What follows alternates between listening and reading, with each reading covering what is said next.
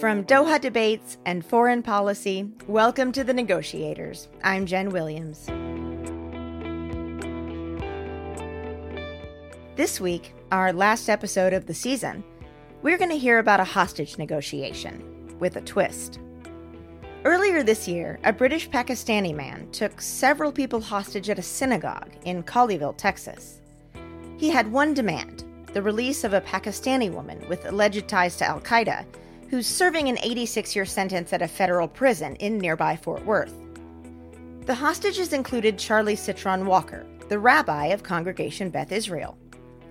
As the standoff dragged on, FBI negotiators posted outside tried to persuade the gunmen to come out quietly. And we thought about featuring one of those FBI people on this episode, until we learned that another kind of negotiation had actually taken place inside the synagogue, between the rabbi and the hostage taker. Rabbi Citron Walker was trying to get to know the man who was holding the gun on him. That man's name was Malik Akram. But the rabbi was also trying to humanize himself and the other members of the congregation. Citron Walker told his story to our show's senior producer, Laura Rosbrow-Telem. We'll let Citron Walker take it from here. It started off like a very common Saturday morning for me. I was running around trying to get everything ready for the service. I had shown up a little bit later to the congregation that I had wanted to. So I was trying to make sure that the PowerPoint presentation that had all the words of the prayers was loaded up onto the right computer, that I had turned on the projection screens, that I had turned on Zoom. We were in a situation where most of the people were joining us online. Due to COVID, everyone wasn't quite comfortable being back in person. And we had a very small gathering of people that day. And about 15 minutes before the services were supposed to start, Larry says, "Hey, Rabbi, do you know this guy?" And so I look up and I see this guy. Maybe he was homeless. Maybe he was down on his luck. He looked like he had spent the night on the street. So I went over, a door was locked, and the first thing he said is, "Do you have a night shelter?" This is not an uncommon request at a house of worship. People will come in looking for some assistance.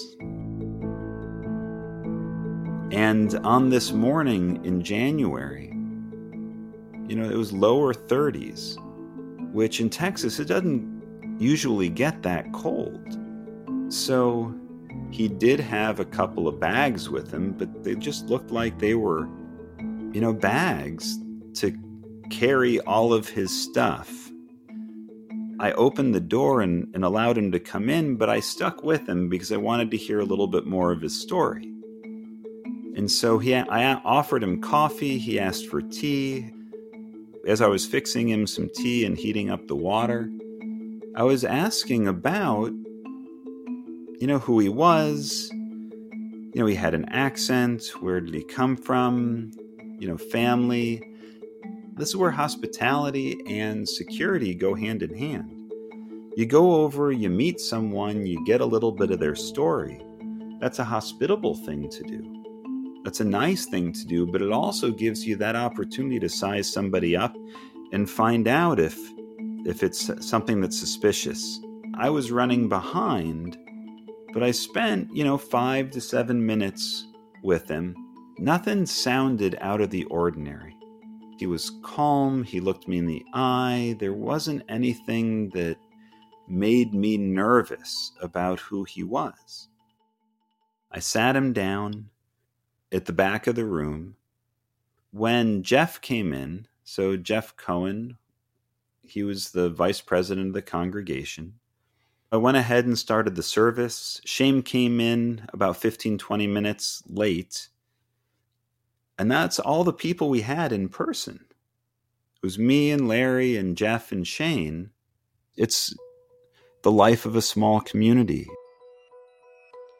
So I'm leading a prayer about 45 minutes into the service. My back is turned because when Jews pray certain prayers, we pray towards the east. So I had my back to the congregation, and that's when I heard the click of the gun. Like, I heard the click and I turned around. I hoped it wasn't the click of a gun. Our building makes noises. There could have been lots of things that it could have been, and I could have misheard it. But I turned around, and everything appeared to be normal. But shortly after that moment, we had a part of the service where there's silent prayer. And so during that silent prayer, I went over to the back of the room. I let him know that if he wanted to leave, he could leave if he was warmed up. He didn't have to stay for the whole service. He hadn't been to a Jewish service before. But if he wanted to stay, he was welcome to stay. And that's when he pulled the gun on me. I put my hands in the air. I didn't know what his intentions were at that moment. But he quickly asked everybody to move. It was just one big room, right? I mean, we've got seating comfortably for like 120. And so he had line of sight of everybody. There wasn't an opportunity to run away. There certainly wasn't any place to hide. And there wasn't, with him pointing a gun, there wasn't any way to really do anything physically at that moment. And so I put my hands up. People moved over. He was concerned that,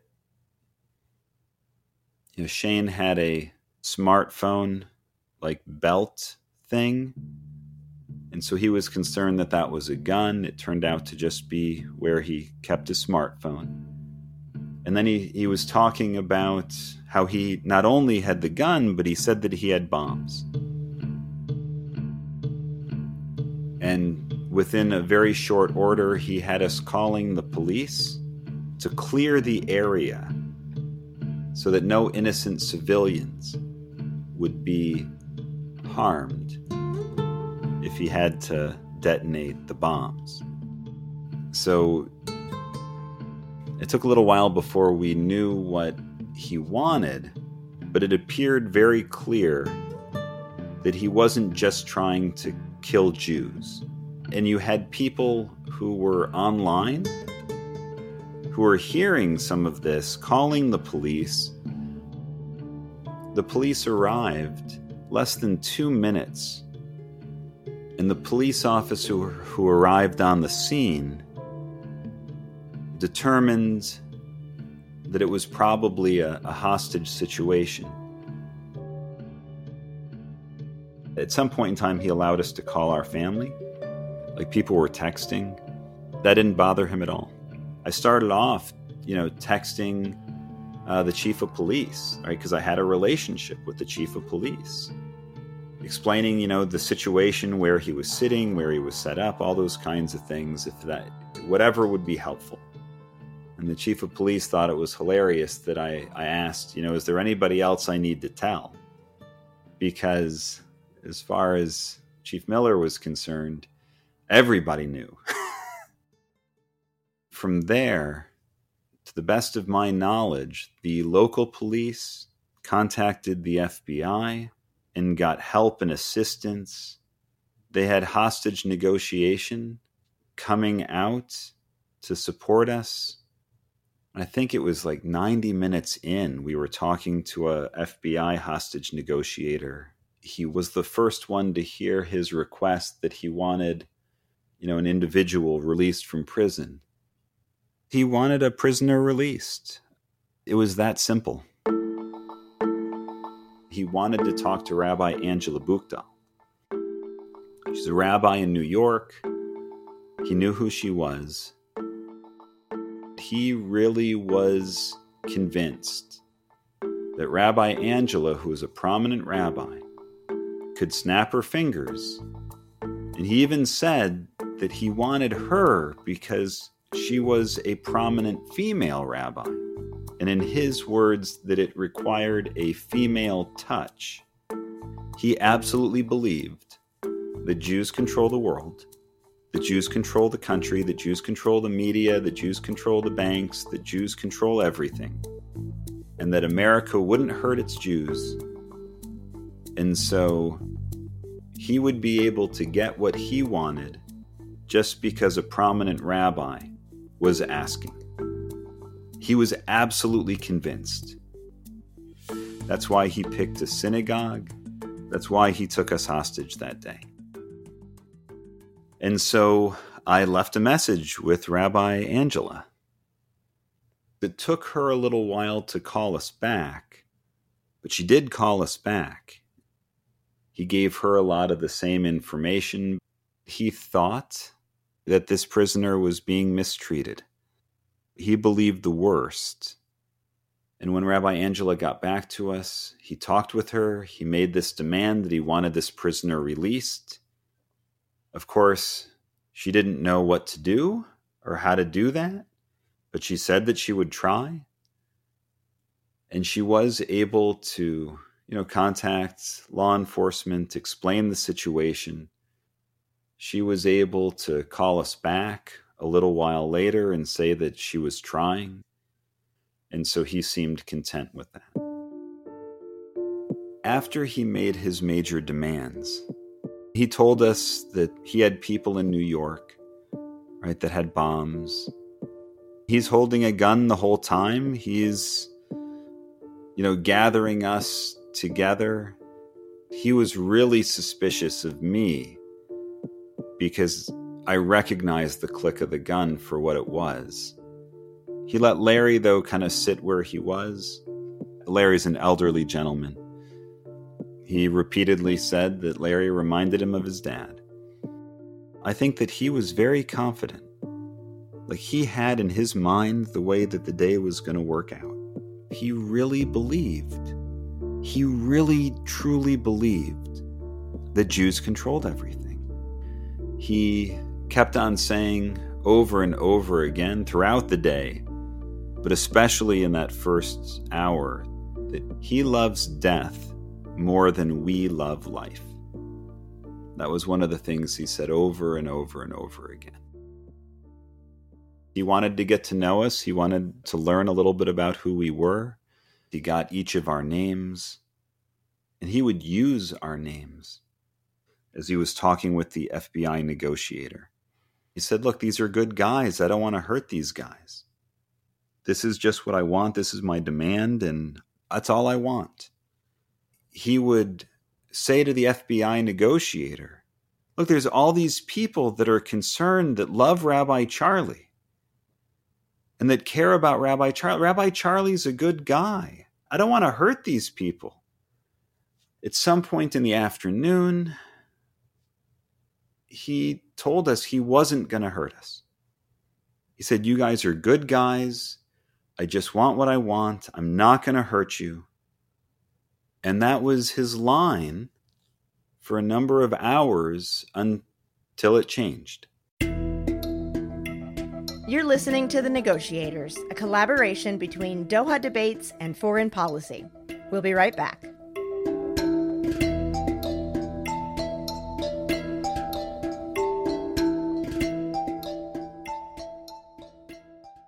Hello, Foreign Policy Podcast listeners.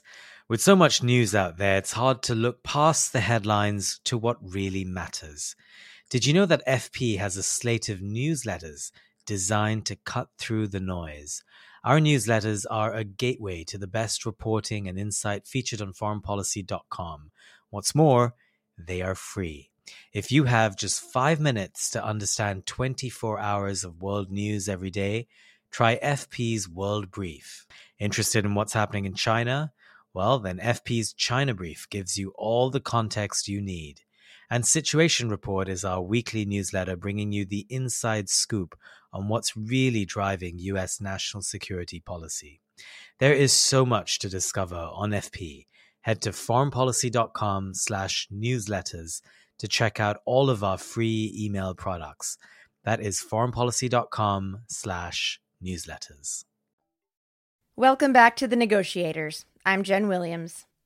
We return to the story of Charlie Citron Walker, who was the rabbi of Congregation Beth Israel in Colleyville, Texas, when a gunman walked into his synagogue one Saturday morning earlier this year and took several people hostage.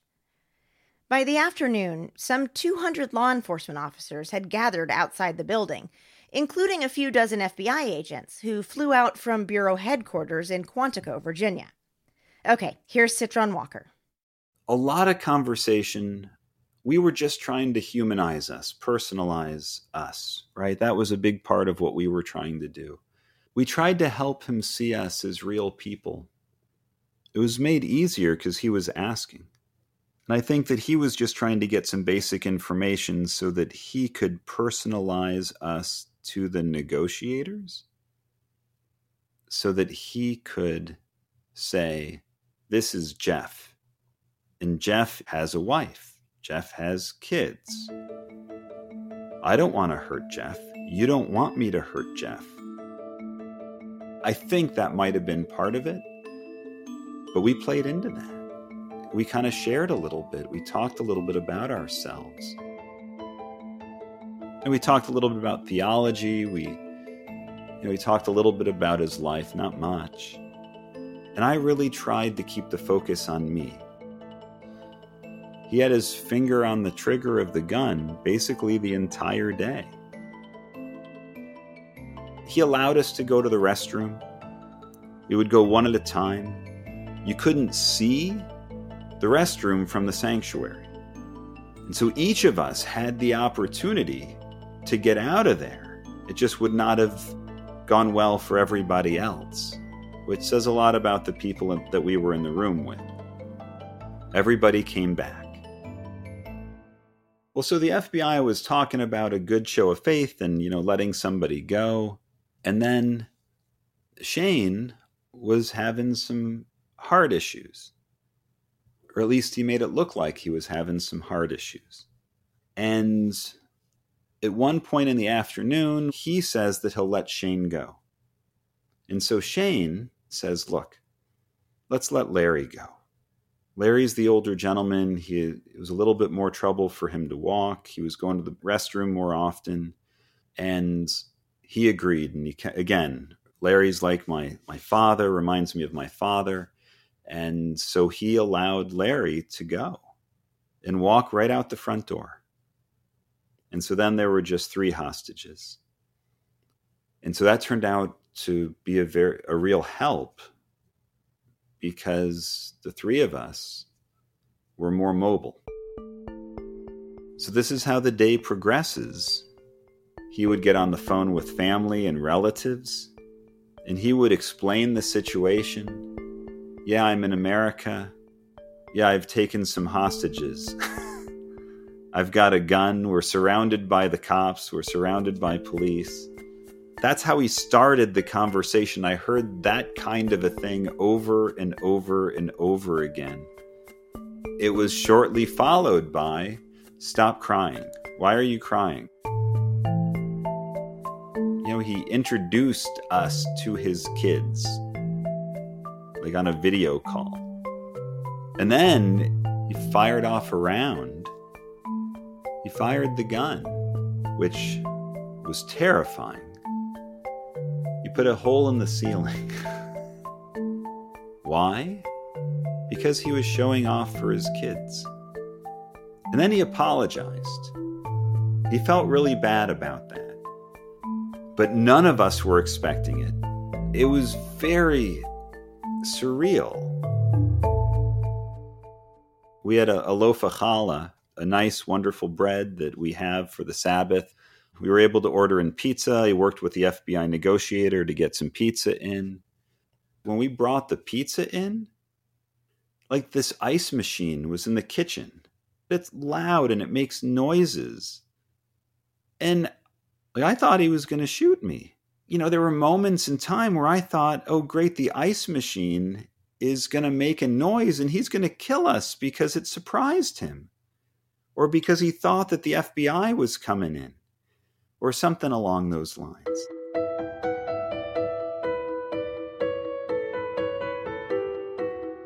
after the first couple hours, I was pretty successful in really trying to be the focal point for the conversations. And we were listening, responding. He was preaching at us. There was a little bit of pushback. There was a little bit of, well, that's not exactly right. But it was a lot more empathy. Listening with empathy, just trying to hear him, give him a sense that he was being heard, that he was being understood, and all the while looking for an opportunity for him to let his guard down.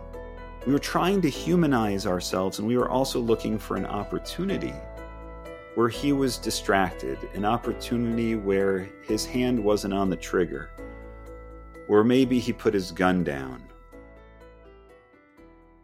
I've taken sessions and workshops, not only on things like Stop the Bleed, that first aid, sessions on situational awareness. In the active shooter trainings, the general sense is if you're able to, you want to run and get out of there and escape. If you're not able to do that, then you want to find a place where you can lay low, where you can hide. And if you're not able to do that, if you don't have any other options, then you need to be able to take action and disrupt, to fight, to not make it easy on the gunman. In this big open room, we didn't have a chance to run. Not collectively, not all together. There was no place that we could hide. And so the question was, would we have an opportunity where we could disrupt him, where we could do something that was enough of a distraction that we could all get away, where we could fight or subdue him so that everybody could get away. And we didn't know what his level of training was. We didn't know anything about him. It appeared, to the best of my knowledge, right, that he had held a gun before. He wasn't nervous about that. It was very comfortable for him. It seemed like it wasn't his first time holding a gun. So I think we all, whether it was when he wanted a drink, when he wanted some, or those kinds of things, we were constantly looking, waiting. Is this the right time? Is this the right time? He was getting increasingly agitated as the night wore on. He was yelling at the negotiator. He wasn't getting what he wanted from the FBI, and he said that he wasn't going to be compassionate anymore. He told the negotiator that he was going to have us get down on our knees and that he was going to kill us one at a time if he didn't get what he wanted. We were terrified. All of us thought that we were going to die. At one point in time, I was literally begging for my life. That wasn't a good tact, and so I changed it. But that was just where I was in that moment. I really thought that we were going to die, and it really seemed like we had run out of time. He gets off the phone with the negotiator that last time. And he had been yelling, he had been extremely agitated. And then all of a sudden he gets very calm and asks for some juice. And I'm thinking to myself, this is it. He's going to kill us. And I go into the kitchen. We had juice, but he ends up deciding on a pop, on a soda. And so I gave him the soda and a cup. And so he starts preaching at us one more time. And he's got the cup filled with liquid. And for the first time all day that I really could see, for any kind of extended period of time, he didn't have his hand on the trigger. He had his hand over the top of the gun, and he didn't have his hand on the trigger because he was holding this cup of liquid. And I said, this is it. We're either going to die or we're going to escape. The other two guys were a little bit closer to the door, the emergency exit. I was much closer to him. and I told the guys to run. And I picked up a chair that I'd been eyeing all day, right? Like, this chair was not far away from me, and in one motion I was able to pick it up and throw it at him, feet forward. I had a ton of adrenaline. And I didn't look back. I was out the door. Shane and Jeff had gone out before me. And I knew exactly where I was going. I got around the corner of the building. I got down on the ground so they knew that I wasn't the shooter. And they called us over to them. And so the three of us got up and were able to get over to the FBI area behind the big vehicle with the SWAT people. And the time we went out the door, maybe it was 20 seconds later, we heard the explosion of the FBI breaching the building. And we learned later that at the time I was telling the guys to run, that the FBI just a few seconds earlier basically came to the same conclusion that we had. That we didn't have time. If there was a time where the FBI was going to come in to rescue us, that was the time. And I'm just grateful that we got out of there beforehand, so I didn't have to experience the flash grenade. I didn't have to, or anything along those lines. I didn't have to watch somebody, get killed. When I was in rabbinical school, we went through a chaplaincy training called CPE, Clinical Pastoral Education. And that helps when you're visiting someone in the hospital. I mean, as clergy, right, we have this very powerful and very humbling opportunity to be with families and they're most vulnerable. And how do you support those families in those moments when you have all of your own emotions? And so we have training and we have practice on how to be a calm, non-anxious presence. And I tried to bring those trainings in those moments. And I can't say that I was calm and collected all the way throughout every step of the way, but almost every step of the way. And I'm just grateful that everything worked out and that we were able to get out of there alive.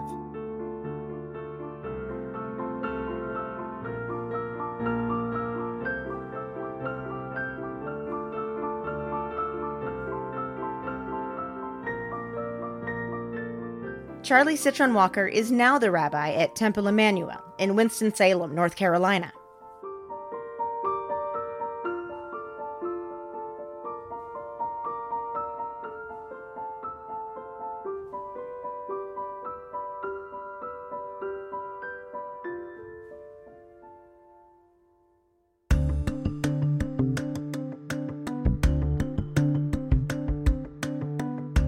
The Negotiators is a partnership between Doha Debates and Foreign Policy.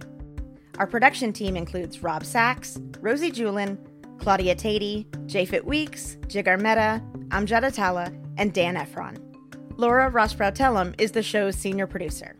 Thanks to Nelifar Hidayat, Govinda Clayton, and James Wally for helping create the show.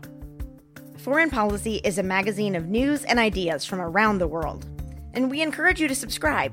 Just go to foreignpolicy.com/subscribe. Doha Debates is a production of Qatar Foundation, where the most urgent issues of our time are discussed and debated. Tune in at dohadebates.com. This is our last episode of the season, but we'll be back soon with more Negotiator stories. And hey, if you have an idea for a Negotiators episode, feel free to email us at podcasts@foreignpolicy.com. Till then, I'm Jen Williams. Thanks for listening.